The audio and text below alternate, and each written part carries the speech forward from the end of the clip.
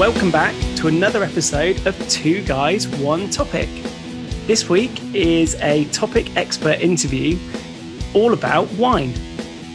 Yeah, this is well, we've already pre-recorded this interview, haven't we, Ollie? So I can say that this is fantastically interesting. I'm allowed to say that.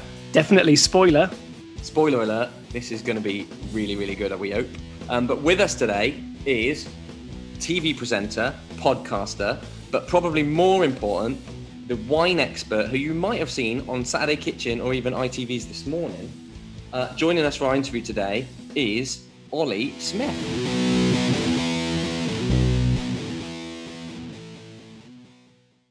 Olly, thank you very much for joining us and being on the podcast. It's an absolute pleasure. I love the world of podcasts and I also love the world of wine. So the two have come together and I couldn't be more thrilled.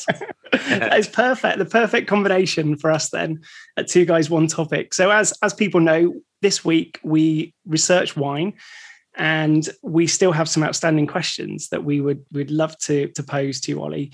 But I think before we get into those questions, can we just ask you, just personally, how did you get into wine in the first place? Yeah, I remember it well. I was working in a wine shop and it was kind of like when I was a student and I was lugging boxes and delivering them. And I didn't know anything at all about wine. I didn't know how to pronounce the names. And I was in there thinking, I'd really like to know kind of what these boxes contain and why people seem to be getting so excited about it. And I would read the label and think, it just doesn't add up. I don't understand, how can I possibly learn? And there was a lovely bloke who worked with me in the cellar called Eamon. And he was just like Burgess Meredith in the Rocky movies. He was like a trainer in the corner, a wizened kind of dude. And he would say to me, you know what you need to understand is this is called Rioja. And what it is it's a place in Spain. It's a blend of grapes. It tastes like this and it's great with lamb. But all you really need to know is that it is a scrumptious bargain at the time that's going to fly off the shelves. And I was like, oh, okay. So if I think about my budget, what I might like to eat, then I can kind of get a handle on what the flavors might be like.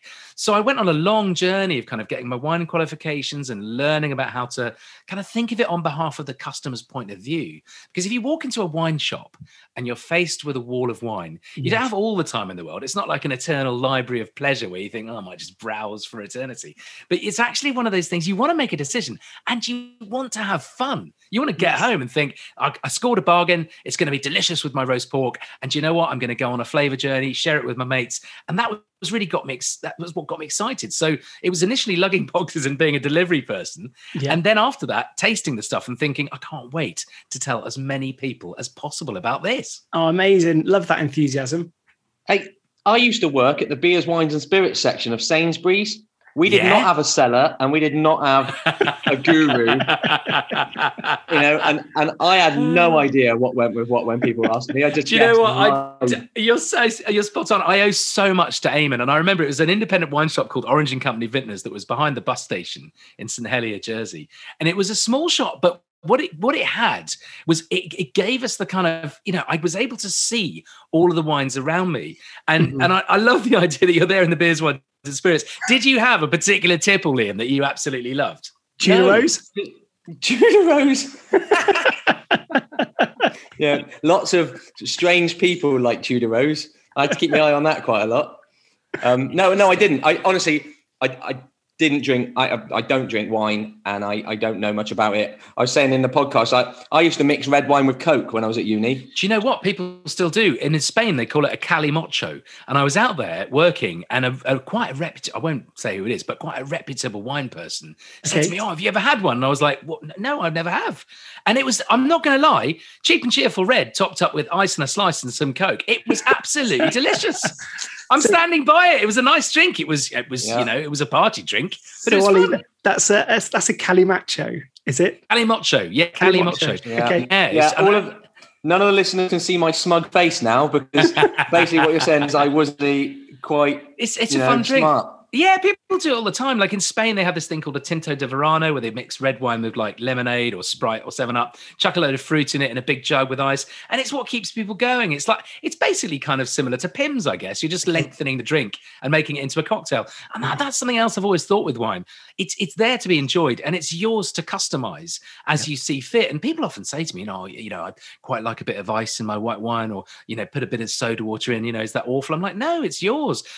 I mean, if you were going to do that to like a really prestigious, rare bottle, I might raise an eyebrow. But if it's cheap and cheerful stuff and it's a hot day, just have fun with it. That's what it's there for. That's really good to hear. That was one of the things that we sort of got into with our research, that there seems to be all these rules and this structure around it, but it really ultimately boils down to what it is that you like and how you want to have it, which, that's really interesting that you've raised that without us asking. I completely agree with that. And it's so personal. So your choices about why you might decide on a particular wine, it could be about flavor. So you might think, it's a chilly day, I quite feel like a rich, spicy red, to go with my steak. I totally get that. But actually, a lot of decisions about wine are increasingly being made about how people feel about the way the wine is made and what it will do, for example, to the environment. If you're really into sustainability, you might want to watch, well, do they use herbicides? Do they use pesticides? Yep. Is it organic? Is it fair trade? What are the ethics behind the wine? So it's not just the liquid anymore and the kind of the label and what it says to you.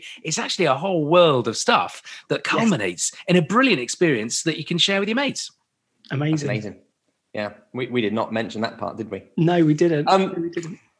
One thing I wanted to know is, so do you have to constantly keep on top of like new wines or new vintages? And basically, are you just drinking wine all the time so that you're always, you're always on trend, like what is what all the time? Yeah, I mean, the short answer is but I just replaced drinking with tasting, because if I did drink it all, I would, I don't think I'd still be around. So I spit it out, I taste it, I write my notes. But yes, the short answer is absolutely. I've got to know what's going on where. And before the pandemic, travel was a huge part of my job.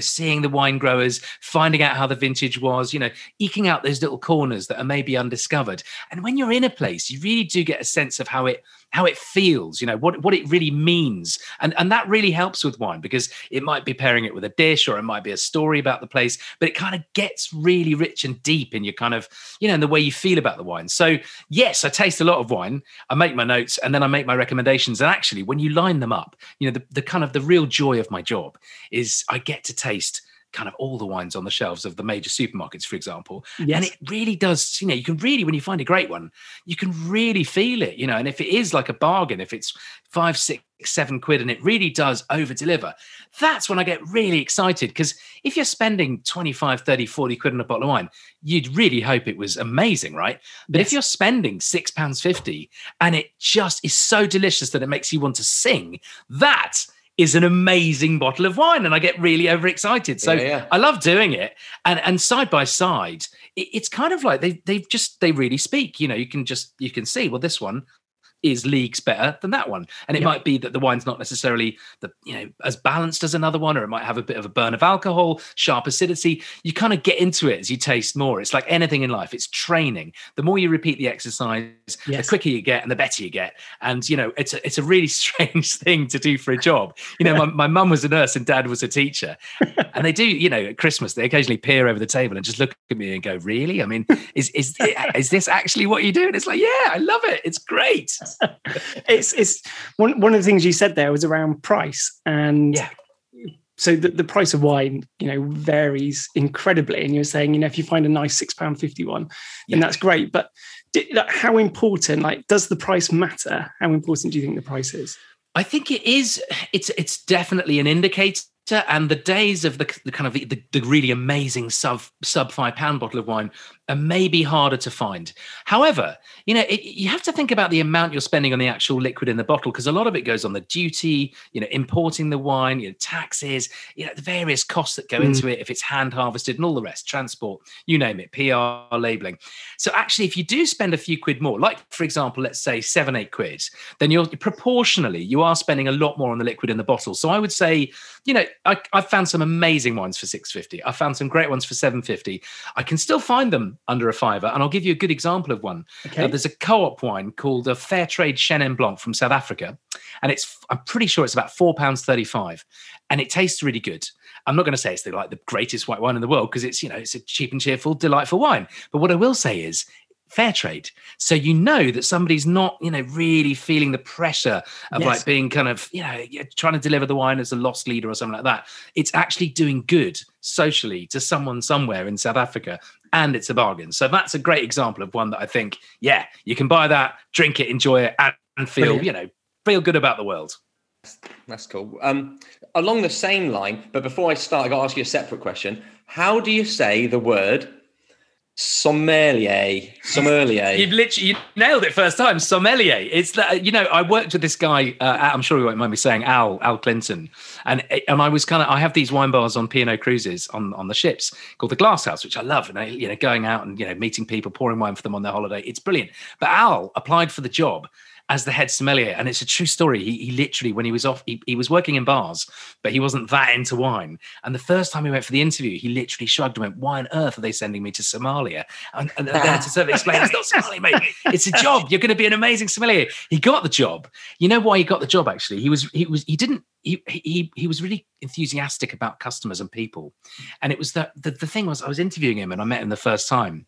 And he said, look, I don't know that much about wine, but I love bars. I love the culture of it. And I said, so why do you think you'd be really good at this? And he said, oh, well, if you come into my bar and you order a drink, next time you come, I'll know what you like. And I thought, well, that is impressive. And he went, no, I don't mean like next week. I mean, like in literally 5, 10, 15 years. Wow. I never miss it. And it was true. I worked with him for years and he remembered people and he got it right. And it goes a long way, Wow, it's like, incredible. He's like recognition, a familiar face, your usual. It's like, oh, how cool is that? I loved him for that. But yes, you've said it exactly right, Liam. It's sommelier. So on that note, we were talking about, one thing we were talking about in the pod is about like, if you get given a wine list, what to do with it if you really don't know what you're doing. And one of the things we talked about was the price. But a second thing we'd read is that generally, if you can afford it, an older wine is better. Now, is that generally true or not? I'm going to say not necessarily, because I think an older wine can be absolutely delicious, but not all wines age in the same way. Okay. So if you want, just to sort of clarify for the listeners, an aged wine, let's take a red wine. When red wines are young, they tend to taste like, berries. So if you think about a blackberry from the autumn bushes as you walk the dog, that kind of prime fruit flavor. As they age, they just tend to get much more savory. So just think, the gravy on the Sunday roast or, something literally a bit more earthy. If you're a fan of mushrooms, those sorts of flavors, that's the sort of end of the spectrum. With whites, they tend to be zesty and bright when they're young. And when they're older, they get rich and they have this kind of nutty character, thinking of pine nuts and hazelnuts, all walnuts, all that sort of thing. But if you were to age the wrong one, it could be a disaster. So I think a safe bet and a restaurant list is always something like a good region with a strong reputation. And a place like, for example, Rioja in Spain, they do young wines and they do mature wines. So you've got a kind of broad stretch, but a really safe bet is right in the middle, and it's called a Rioja Reserva. So Rioja Reservas for reds, and actually down the supermarket as well. It's right in the middle, so it's going to please most people around the table. It's just savoury enough for those who prefer something a bit more mature, and it's fruity enough for those who don't. And with white wines, a good all-rounder for white. Do you know, I always kind of point people in the direction of Italy for kind of general white wines, because they're so good. But rather than pick your Pinot Grigio, which we all know and love, or your Prosecco, go for a grape you haven't heard of before. And there are loads of them, like Falangina, Vermentino, Grillo, Grecanico. They all have these amazing, I know, they do sound like they might be, creams for difficult conditions, some of them. But they are utterly delicious. And on restaurant wine, it's a lot of them, because, they're hard to pronounce or they're, unfamiliar. You might find they're a few quid cheaper even. Oh, that's brilliant. We won't even attempt to try and read some of those back to you or try and repeat some of those back to you. But that again, that's really good to hear, and everyone will have heard in the pod that using that tactic and that method is absolutely the right thing to do in picking something you've not heard of, because definitely it should be on the wine list for a particular reason. It means somebody has gone to the effort to find something a bit different.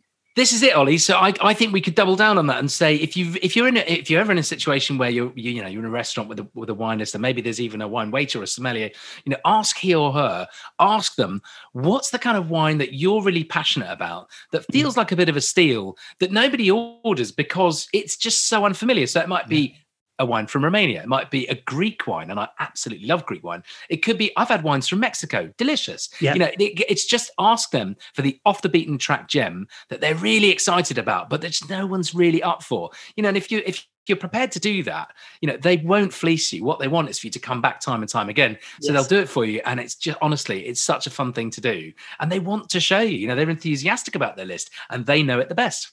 And a lot of, I think the thing that holds people back, as it has myself. So if I walk into a restaurant and there's a wine list and they hand me the wine list, I just don't have the confidence to then be asking the sommelier questions about it. Where doing our research and reading, it seemed to just boil down to, expect that you won't know everything, and there's somebody on hand there who can tell you all about it. It's flipping it round. So you're exactly right, because I go into a restaurant and I've not tasted every single wine under the sun. And what really gives me a kick is when I find things that I don't really know that well. So I go into a restaurant and I will say to the sommelier, what's this one? I don't know it. Tell me about it. And it's totally cool to say to someone, I'm not really very familiar with this. To be honest, I don't really know how to say it. And if you just give them a few cues, like, the things you like in life, it might be, my favorite thing in the world, I really like roast chicken, or I really like sweet things, or just give them a few ideas of what you usually drink, gin and tonic, or, rum and Coke. And they'll be able to divine from that the kind of thing that you would enjoy. And you're bang on basically thinking of using them as your confidence. Because, if I'm thinking of another situation, like I love sport and I go to the, games of footy with my mate Dave. He knows so much about it, and I'm not that knowledgeable, but I will just say to him, what's going on? And I love that he's able to just fill me in. It's like, it's totally cool not to know everything. And put your trust in them basically, because it's fun to do, and you'll spread your wings and you'll taste things you never imagined. That's great. One thing that got really complicated, we originally we were going to talk about it and then realized it's pretty hard. Actually pairing wine with food, like the actual process of pairing. Yes. We just wondered whether you've got any tips, like, if you turn up to, like, are there any like golden rules you'd say to pair a wine with some food, or vice versa?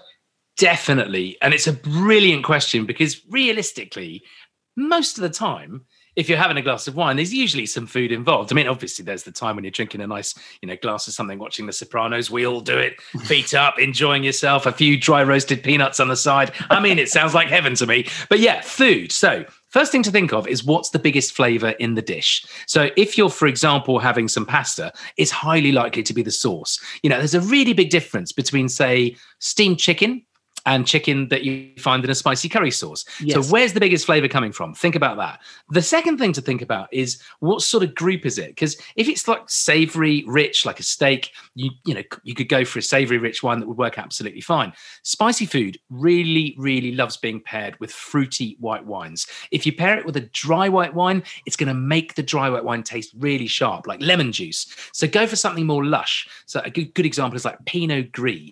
Same grape as Pinot Grigio, left on the vine for longer to get nice and ripe. Good examples from Alsace, New Zealand. And I'll give you a top pairing. Pinot Gris with chicken tikka masala is absolute paradise on a plate. I love it. And you can find decent Pinot Gris down the shops for under a tenner. It is divine. New Zealand particularly, I love them. So, other kind of things though, you might think, cheese. People always think, it's red wine and cheese. Yes. Well, not always. Because if you think about all the flavors of cheeses and all the textures and intensities, something like mozzarella, it's quite a chewy texture, but it's quite light in flavor. Nice glass of white Prosecco, that works a charm. Bubbles contrast with the creamy texture. It's great. Goat's cheese, cracking with a glass of Sauvignon Blanc. Really nice little pairing.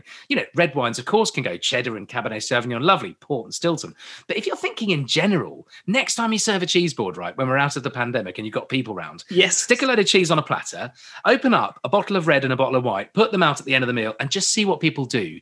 Because I'll bet you more people than you think will end up filling up on the white without thinking about it, because it sort of allows more of the cheese flavors to flourish. And at the end of a meal, it's quite refreshing. It'll get them invigorated, and then you can switch on the kitchen disco. You're set till dawn. Liam, you make a note of that for your next. Yeah, I'll make a note of that for my wife's party. Yeah, open up one of each. Birthday party. Yes. One of each. Rioja Reserva is what I've got written down. Do you know what? Rioja Reserva is a great one. And, another really good one that I'll kind of say to everyone to give a go to is from Chile, and it's called Carmenere. And it's a really lovely grape, right? It's not too rich and spicy, but it has quite a bit of character. And in my experience serving it to people, it's a real crowd pleaser. It's kind of got that magic kind of intersection. It's almost like somebody managed to go, if you like sci-fi and westerns, you guys should all get together and do this. It's like, it shouldn't really work. And it does. It's amazing. All lovers of red wine seem to enjoy it. So as a grape, and all the supermarkets seem to do an own label for around £7-8. Chilean Carmenere, give it a go. So we were sort of on those lines then. We were wondering if there are any absolute no-nos that you shouldn't do. That's a really good question. I think that's a great question. I don't think anyone's ever asked me that before. I think the one no I would say, so you know when you open a bottle, don't put it on your cornflakes. Yeah, that is a no. Ollie, that is a no. But when you open your bottle of wine and the cork, and you might see few bits of cork floating around in the glass. I've seen people in the past say, "Oh no, it's cork. Don't serve it." And it's like, no, that's not cork. That's just bits of cork floating around in the glass. A corked wine, right, is when you open up the bottle, you pour the wine, and you smell it or taste it, and it's unmistakable. It smells like kind of moldy cardboard. It's not a pleasant thing. So basically, if it's not like wine and it's filthy but not in the good way, then it's probably corked. And it's one of those things that a no would be to basically just don't drink it. It's not very nice. Just take it back to the shop. They should give you an exchange or a refund. Or if you're in a restaurant, they should absolutely switch it out for the same bottle. But yeah, don't persevere. That would be my kind of one big no. Okay. If the wine's faulty, or if there's something wrong with it, or if it's turned to vinegar, just forget it. Just move on. Yeah. And the other thing is, people often say to me, is it all right to put shonky wine that doesn't taste quite right? Is it okay to cook with it? No way. It's going to make your cooking taste horrible. Just it's not a win, but just take it back to the shop, get a refund or an exchange, and crack on with the next bottle. Yep. You've mentioned loads of go-to. One of our questions was going to be: are there any great all-round wines that you could order, safe in the knowledge that just about everybody would like them? Yes, there are. I mean, do you know what? And increasingly, I've realised that they're almost hiding in plain sight. And I'm going to say that I've had a lot of luck, especially out in a restaurant, with ordering wine from Portugal, because the whites tend to be really zesty and fresh, full of fruit.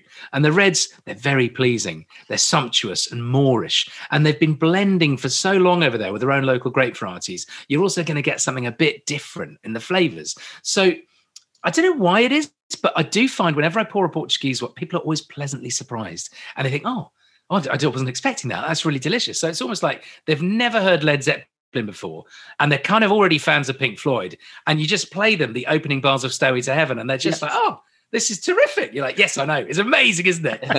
Yeah, let's listen to the whole album. Order another bottle. Yeah, brilliant. No, I like that. On that vein, do you have an absolute favourite? What's been your most favourite wine that you've ever had, and is there a story that goes along with it? Yeah, I mean, there's a few, to be honest. I'm really into English wine, and I love that we're producing some amazing sparkling wine, really good white wine. The reds are coming on, the rosés are good. There's so many good vineyards now. So I would urge all the listeners of the pod to go and check out local vineyards. It's really wonderful what's going on. I think overall, the country that has given me the most joy in wine in my life so far is Greece, which I mentioned. And it's one of those countries that may not be the first thing you think of with wine. Because a lot of people think, Retsina, Ouzo, things I did in my 20s that I probably regret, including being very sunburnt. But Greece has a really amazing culture of boutique winemaking with local grape varieties. And a lot of them you can only get when you're there. And I love traveling in Greece. I've been every year since I was 19, apart from the last 2 because of the pandemic. So this year and last year. And every time I go somewhere different, and I always find a new wine that I absolutely love. So if I'm going to pick one kind of particular wine, I'd probably say it's a grape variety called Assyrtiko, and it's from Santorini. It's basically the white wine they make on Santorini, but it's so electrifying. It is literally like drinking liquid thunderbolts. I absolutely love it. And it's amazing. Properly, it's really zesty. It feels like it's got absolutely bags of character, and you're sitting out there in the heat. It's ice cold. You're having a platter of fish. It's so hard to beat that. And I love my happy memories of being out there with my family, and I've got mates from Greece who I know well in the wine trade. Yes. So yeah, it would probably be that epic volcanic island of Santorini and some Assyrtiko. And is it only available in Santorini? Well, no, it's not actually. There is some really good stuff in the UK. And actually, there's one in Aldi at the moment, which is a banger for £6.99 called Aspri Petra. And it's absolutely incredible wine. And it's grown in the north. It doesn't actually come from Santorini. It's grown in Amindio, I think. And it's the 2020 Aspri Petra. And it's absolutely divine. It really feels like someone's put, a lemon in a pencil sharpener and really kind of given it the full beans. It's a dart of a wine. You've got to get your chops around it. Okay. Well, I think, Liam, we need to make sure that we both try that, and we report back. We'll feed back to you, Ollie, and we'll let you know our thoughts. I'll send you a link. I live opposite Aldi. If I look out my front door, I can see an Aldi. So amazing. Literally, you scurry over there after this. Go and bag a bottle, and then if you like it, bag all of it, because it'll run out someday, and it's really worth having. One thing that we found quite interesting is when we do our research, you would end up in these little rabbit holes, because you don't really know what you're doing. And so you end up just reading about random things. One of the things we read about was how important the glass is in which the wine is served. Yes. And, these funny rules about you only fill it as to the widest part of the glass or something. Bang on. Yeah, to the points of return. You're exactly right. Yeah. And how important, can I put wine in my pint glass and will it taste the same or... It's a brilliant question. So, the first thing to say is, of course, you don't need to spend a fortune on fancy wine glasses. You can use beakers on holiday if the wine's nice and cheap and cheerful. Of course, there is a new range of glassware being launched, I believe, at ollysmith.com. Oh, Go and nice. check it out. I mean, who knew? But it's one of those brilliant questions, because really the simple answer is, right, the reason you pour the wine up to the point of return and not much higher than that is so you can swirl it. And the swirling thing is to basically get a bit of oxygen around the wine, because it's been cooped up in that bottle. And if you allow a bit of oxygen in, you could decant it into a jug and then into your glass as well. It's literally like turning the volume up on the flavors and the aromas. And that's basically free extra fun. So it's worth that bit of kind of motion and doing it. Plus, you can really get your nose involved. And as far as the kind of size and shape goes, it does have a surprising amount of influence. So white wine glasses, if you think of it almost like speakers, if you've got kind of something quite bright and tinny in music, little kind of speakers are absolutely fine. But if you've got really big bass, you need those massive subwoofers. And it's kind of like that with big red wine glasses. You want to amplify all of the complexity, all the aromas. With white wine, it's a bit more delicate. You want to focus them up, funnel them, and keep them nice and tight and light. So it is a really fascinating thing to do, to taste wine from different glasses, because it can have an influence. But one of the interesting things I would also say is, professionally, when every wine journalist is tasting wine, when we go to these wine tastings that are laid on, whether it's by the supermarket, an indie, or whoever, we always use one glass to taste all the wine, to keep them on a level playing field. And I've always found that quite fascinating. So, because if you imagine, you would almost be giving an unfair advantage if you kept shifting glasses. So we always stick to one for red, white, fizz, rosé, fortified, the whole 9 yards. And that's because we're evaluating professionally. But I do think when you're at home and it's a bit of theatre, it is a bit of fun to kind of get out the big ones for the red and the kind of dainty for the white, and then those flutes if you're having a bit of fizz. Oh, I love it. A gin balloon. Oh, I love a good gin balloon as well. I could just fly off to the moon in one of those. We were reading about, is it carafes? And then getting it decanted as well. If you go into a restaurant, just having the confidence to say, can you decanter this? You should, definitely. And it's worth the listeners, giving this a go. So even if you're buying a wine that's inexpensive, it's your everyday kitchen table drink, try doing this, right? Next time you have it, open the bottle, pour some into a glass, leave it. Okay. Pour some into a carafe or a jug. Doesn't matter about the shape. It's not going to affect it. It can be one of those fancy ship decanters. It can be an old milk bottle you've cleaned out. Doesn't matter. It's the act of pouring that does this magic. So you pour it into a little jug or something like that, and then you pour it into another glass. So one's been decanted, one hasn't. Smell them both. You'll find that the one that you haven't decanted, perfectly fine, nice glass of wine. The one you have, it's almost like a rose that's petals have fully come out. More aroma, bit more flavour, little bit more character. Oh, smash it back. Delightful. Ollie, you're making me want to get into wine even more. Your enthusiasm's just rubbing off on me, and honestly, I'm not a big wine drinker. Honestly, Ollie, you'll find a wine that really sort of sets you into it as well, and that's such fun. When you find the first one that you really love, I remember it was like Aussie Shiraz and Chardonnay back in the day. I just thought, I love this. It tastes fun. It's like fruity. It's informal. There wasn't any stuffiness. That I could read the label. I understood what they were saying. I felt like it was an adventure that I was invited to, rather than a kind of closed book that I was being held away from. And I think wine's got much better at doing that. A lot of the labeling's more friendly. You've got natural wines that are not adding anything to them. They've got some really jazzy labels. And the scene is so fun. So many young people now are leaving school or coming out of college or going to university and then making wine for a job. And it's not just the making of the wine, it's the working in the vineyards. It might be the marketing of the wine. It could be working in the tasting room. The whole culture that surrounds it. It is for everybody, no matter their background, no matter their gender, no matter any kind of consideration of who they are. It's my motto, basically, all for wine and wine for all. Very nice. I think that leads us on quite nicely too. We were wondering what do you see as the next big thing then in the world of wine? I'm going to say Austria, because Austria has some fabulous reds and amazing white wines, and they do other stuff, but really it feels like we haven't even scratched the surface yet. And there was a scandal in the 80s with this kind of antifreeze thing, and you can read about it online. Oh, yeah. So Austria was kind of held back a bit. But the real truth of it is it really made them just be so pure in how they make the wine. They really couldn't risk anything. So their approach to winemaking is just, the attention to detail is spectacular. If you think of the country, you imagine the beginning of The Sound of Music with Julie Andrews, singing with the pristine mountain. It's that kind of purity I'm talking about.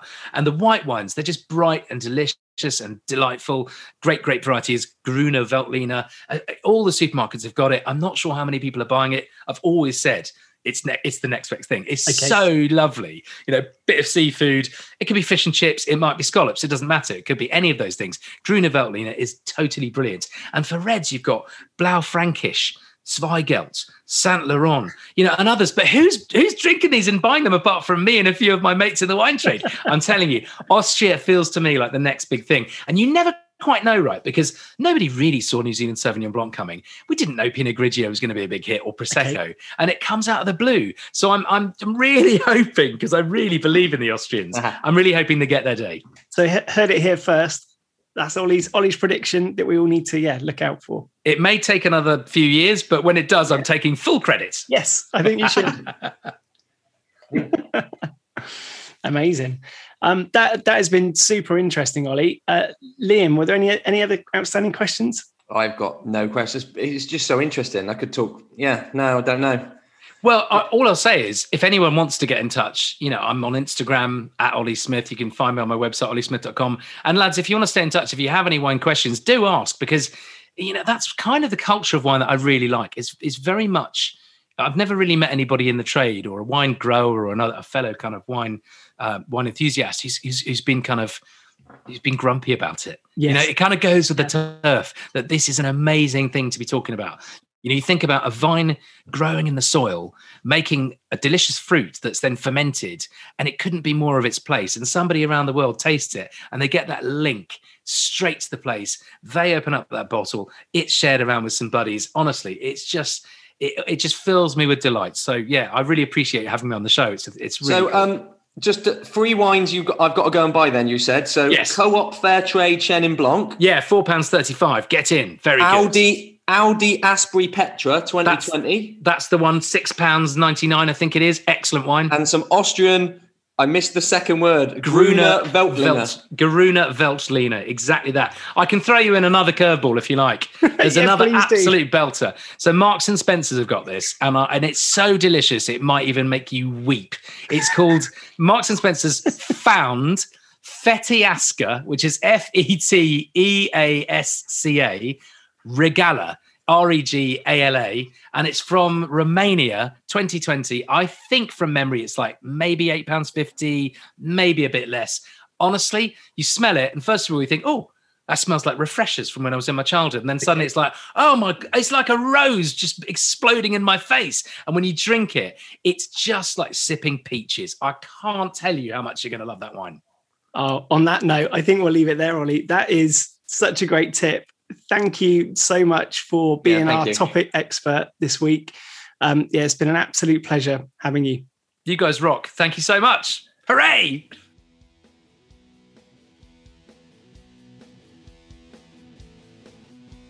Well then, Liam, how good was that? Speaking with Olly.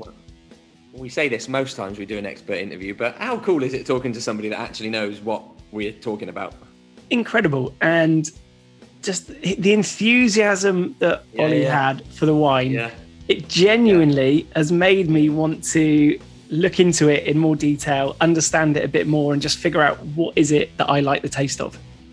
I got a couple of bottles up on, when you get given a bottle from somebody and then you don't really drink it, so you keep it. I got a couple of bottles. I'm thinking I might crack them open and see if I can work out what they taste like. They might have aged pretty well, depending on how long you've had them. Boy. I probably have had some of them for a long time. No, that was really, really interesting. Properly interesting. Major thanks to Olly for doing that with us. That was great. Hopefully you will learn lots of stuff as well. Great. Really good. Yeah, thank you very much for listening, everybody. We'd love to hear your comments as well, or your thoughts.